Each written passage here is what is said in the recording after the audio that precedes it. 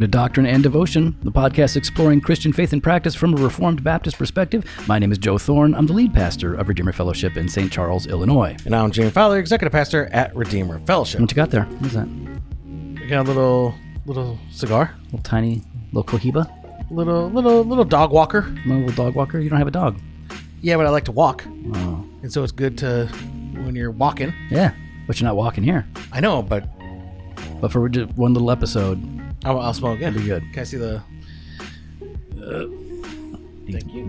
You need me. I do. Thank you, because you complete me. So, how is that going to work though when you're away in England? I mean, when this drops, you're gone. I'm gone. You're gonna be gone for a couple weeks. I'll be here all by Yeah. myself. I know. What Not are you all by gonna do? myself, but you know. No, don't worry. I know you'll have Krista, you'll have Steve, you have Yeah. all these people that you're replacing me with. Well, we've already recorded the episodes, so like, yeah, we banked them. See, I had to. I was Yeah. like, I'll push you out. podcast protection. Yeah, that's people like having Krista on. You know. Yeah. Sorry to disappoint you all. Well, I think what it is she is. I think she's kinder than we are. That's a part of it. She's that's smart true. and she's kinder than we are. But she's as quick as we are on her feet. Yeah. She can roll and have fun. But yes, you guys keep asking. We are definitely bringing Krista back as long as she's allowed. As long as she's allowed. As long as she's allowed. Well, as long as her husband allows her to. She has to ask her, man. You know. Well, don't worry, everyone. I think I have to go to Spain in January, so don't worry. Spain. You'll have your chance then. You said you have to go to Spain? I was supposed to fly down to Barcelona during this trip, Oh. but I was like, I was supposed to go London to Leeds. So Leeds. Then I was supposed to go to Dublin. Then I was supposed to go to Germany. Then I was supposed to go. Then I was asked if I would go down to Spain, to Barcelona, and then cap off the trip in Amsterdam. So the earliest I was supposed to come back was the 13th, and it could have gone till the 17th. Okay. That's a lot. So I just told everybody, you're all just going to have to come meet me in Leeds. Okay. So whoever wants to meet, I'll meet in Leeds. Here are the time slots. There you go. Line up. Take a number. Sit down. And then I told the one for Barcelona, maybe I'll come in January. We could just do a FaceTime while I'm in Leeds. We'll just do a Teams call. I'll just, get some things done. And Then go visit in January? yeah, right. I'm hoping I won't have to. Okay. So I'm sort of hoping that January when, though? middle of January. Okay. 2022. Because January 29th, we've got that Texas conference going Mm-hmm. on. So, you gotta be back for that. Yeah. Yeah. Don't be messing it up. Well, I guess Chris can take my place there too. You're a little too. Listen, you're the one throwing it out there. I'm not making that a suggestion. You're throwing things out. I feel like you're a little too quick to say yes to that. Just trying to roll with God's providence, just whatever happens, like what will be, will be. Let it be. So, wrapping up this year and, there's a lot of planning. Churches typically, hopefully, most churches have a lot of planning that goes in to the next year. Not just because it's a new calendar year, but, you have a budget, you got a calendar, all that stuff. But also, you have to determine what you're going to be focusing on in your preaching and the thematic stuff, right? Because, we'll set the course of what we're going to be preaching over, and then we map out those sermons, and then our worship leaders are able to choose songs and readings that correspond with the various messages and themes. And, we did Revelation this past year, the book of Revelation. That was a good one. That is now over. Whew. Woo! That was, yeah. It was good. That was something. Dude, that was great. I think Revelation's easier to teach through than it is to preach through. I think it's a harder craft. I think crafting sermons that work well around those passages. Where if I could just teach. Well, the Lord was faithful. Yeah. Because I really felt blessed by the series. Well, thank you. And our people seem to largely benefit from it. So that was good. And I don't even know what we did. And I became the number 2 all-time preacher. Oh yeah, no, Jimmy. Jimmy and I. over the course of this year. Yeah, about every 4 to 6 weeks. Yeah. Every 6 weeks, probably. Something like that. roughly there. Yeah. Jimmy would come in. Yeah, Jimmy's strong in preaching, and honestly, like Revelation is of such a nature. To keep the teaching consistent, Jimmy was going to be the only other guy preaching Revelation with me because we're on the same page there. But we spent 3 years in the book of Luke. Yeah, that was a long one. We've done lots of Old Testament, right? So Nehemiah, Jeremiah. We've done a bunch of things. We tend to go back and forth, but. So I am surprised. Oh, go. Well, yeah, go ahead. Introduce what we're about to do. Then I'll tell you why I'm surprised. But this year, going into 2022, we're going to kick off January, beginning the book of Acts. Now, Joey, you know more than I do on this. Definitely. Well, absolutely. Now, my impression has been typically we go back and forth between old and new. So now we're doing 2 New Testament books back to back. Right. Is that different for us? It's not altogether different. I mean, obviously, just because we have a certain not preference, but you know what I mean? It's not like we're beholden to it, like we must do it. No, I mean, there have been times when we didn't go straight to an Old Testament book, but we do like to preach. I like to preach the Old Testament books, and our people need a lot of exposure there. I frequently find people saying like, "Whoa, I've never really read this book before." So it's something that we really want to do. But I wanted to hit the book of Acts in particular because coming out of Revelation, which by the way is so rooted in the Old Testament, we were frequently going back there. Yeah. But, oh goodness, yes we were. But Revelation is all about like it's an encouragement to the church to persevere in the midst of persecution and tribulation. That's why it was written, right? The purpose of the book, right? To encourage and strengthen the church through tribulation. And as we saw, the theme of the book is the victory of Christ and his church over the devil and the world. And so the book of Acts now naturally follows that, because there we see this New Testament church established, expanding, fulfilling its mission. You see what the church is supposed to do. You see its struggles. You see its victory.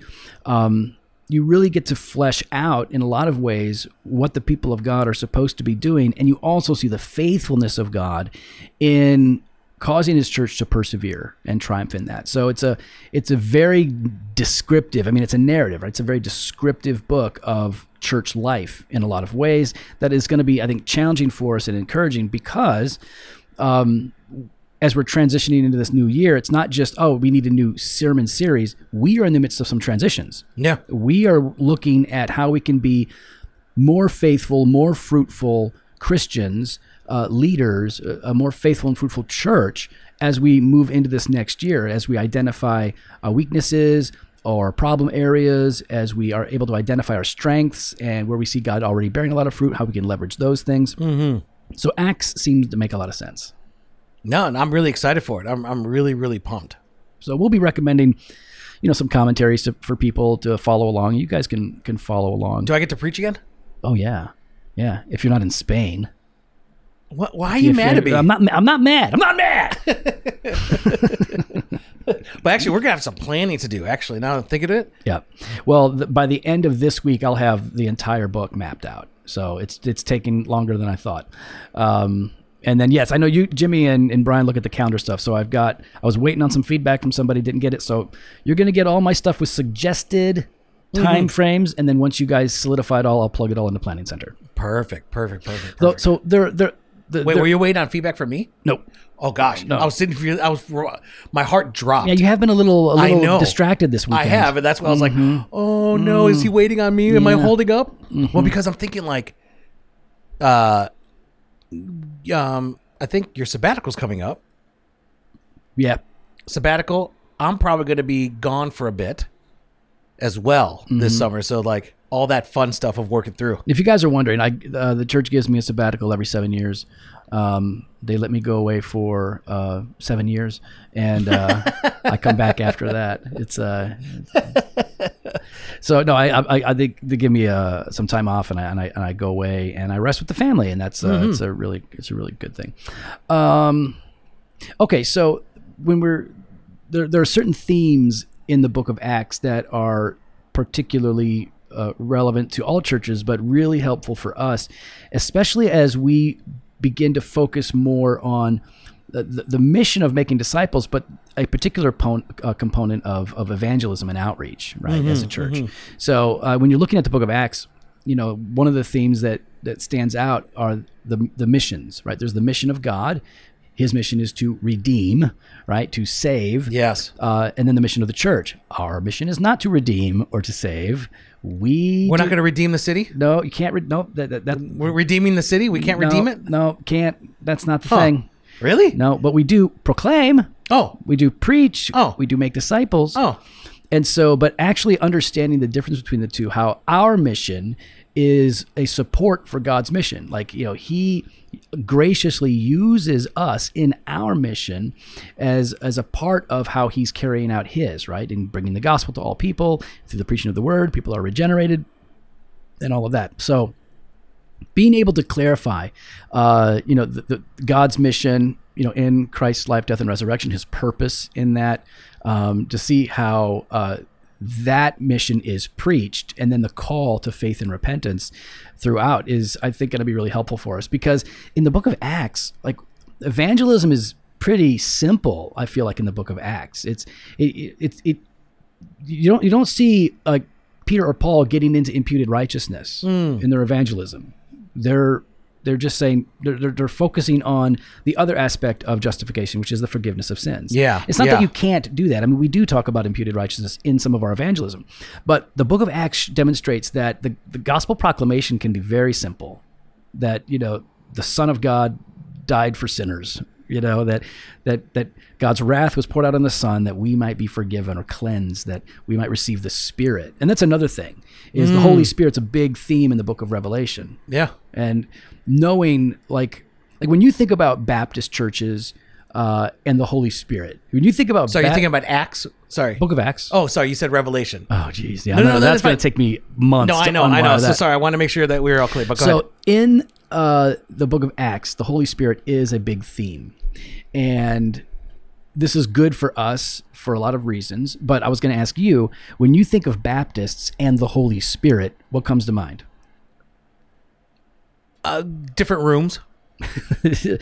Same house. Yeah, different rooms. Yeah, maybe different floors. Different even, floors.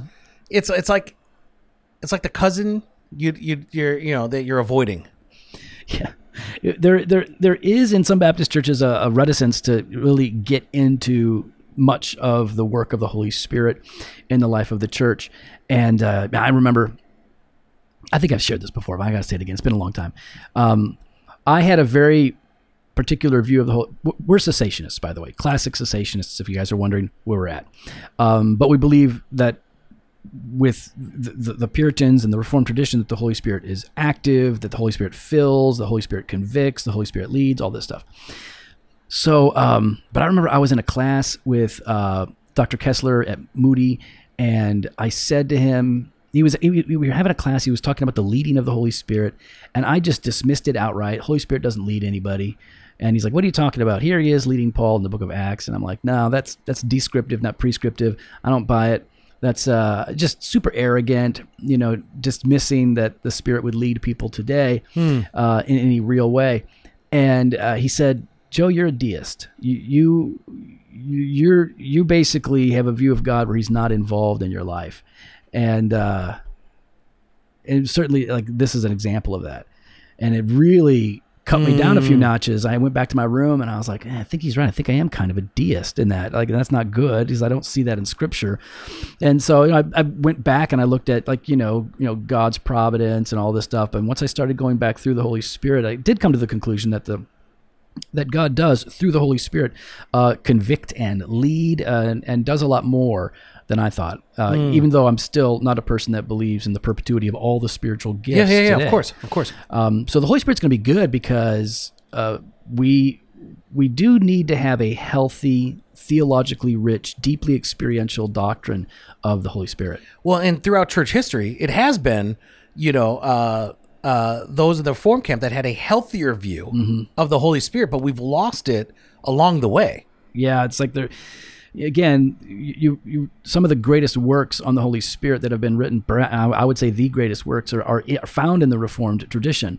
And yet when you look at a lot of contemporary popular level pastors who are known as exegetes and whatnot, frequently they don't spend much time on the Spirit. They're so afraid of the abuses of extreme charismatic doctrine that they cut out so much of what the Spirit actually does today, and in a way that I think makes people suspicious of not just people's experience, but suspicious of what the Holy Spirit actually does. Yeah. So I mean, listen, we need Holy Spirit power to do what God's called us to do. I mean, the Book of Acts begins with this, right?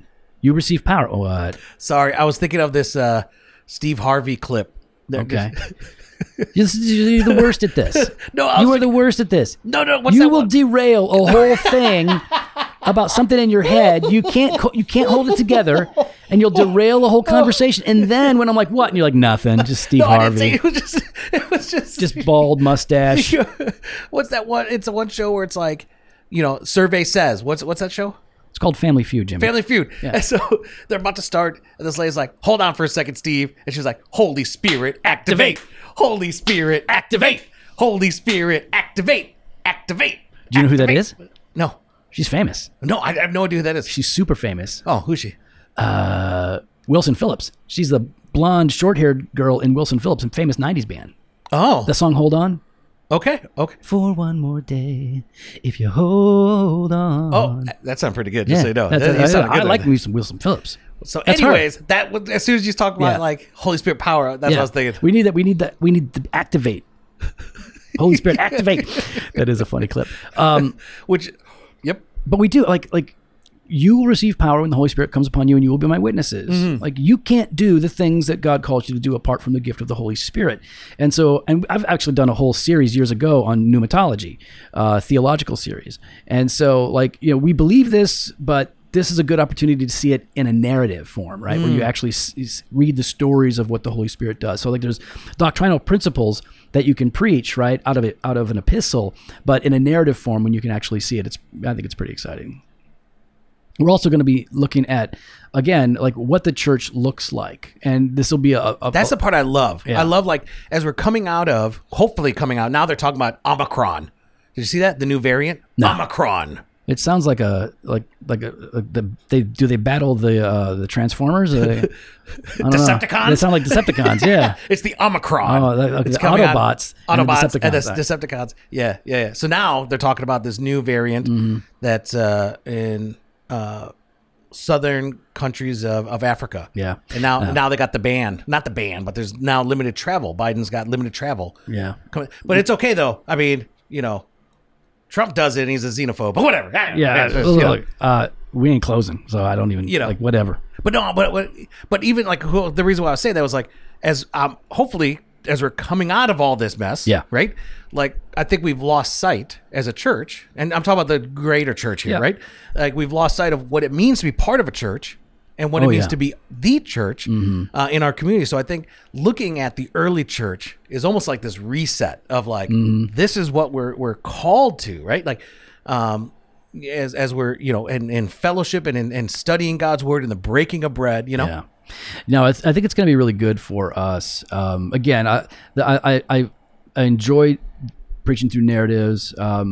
I think preaching through epistles is easier, right? Because it's argumentation, right? It's teaching. Yeah, I find narratives more difficult. But I also think that they can be, they're very rewarding to preach and to learn from. So I like that. And again, you're seeing the church, the New Testament church, birthed, right? You're seeing this new thing happen, right? This new covenant has been established, and now the people of God things are different, and there's growth, there's excitement, but then there's also real tremendous persecution, right? The persecution is throughout this thing, and we're facing mild forms of persecution in the U.S. Other places they experience it much more intensely, but that's something that we saw in the book of Revelation, persecution. But here the persecution it's always tied to God's work of providence, It's always tied to his sustaining strength that he gives to his people, so that you can see, even when like some really bad things are happening to God's people, God is doing something through that.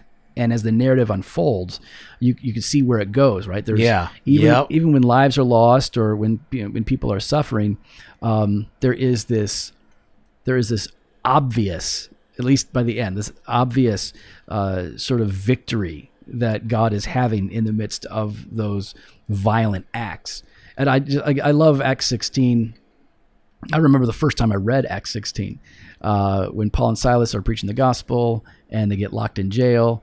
And at night, and the picture is these guys are virtually tortured, right? They're in shackles. They're in the deepest part of this prison, probably. They're in a bad way. They're hurting, but they're singing songs of praise. They're having a little worship session together, and everybody's listening to them do this. That is a victory. Even before the angel comes in and says, let's get out of here. Like, it's already a victory. So I think looking at themes of persecution, of God, how God holds the church together, the Holy Spirit, and understanding mission and missions is going to be an encouragement for us. It's going to be an encouragement for me. And hopefully, like, this can be a fuel, right? A fuel that will burn in us, that will move us to take risks, right? Lots of risks are taken by these new Christians, right? These early Christians in sharing the gospel. Our risks are not nearly as dangerous, but we need to be pushed, encouraged, and motivated to take risks, to tell people about Jesus, invite them to church, tell them about Christ, call them to faith and repentance, because that's what God calls us to do, because that's what God uses to grow the church. Well, we'd love to hear your thoughts. You can follow us online on Instagram and Twitter at Doc and Devo, or on Facebook /Doctrine and Devotion. You can head to the website, drdevotion.com. There you can contact us. You can sign up for the email blast at the store, jofostore.com, and grab some gear. We got that fresh pod every Monday and Thursday. We got blog posts and video content over at the website. And we got that all-access exclusive content. You got Banter Truth on Tuesdays, Weekday Wisdom Monday through Friday. Head on over to drdevotion.com /all-access to sign up today. Later.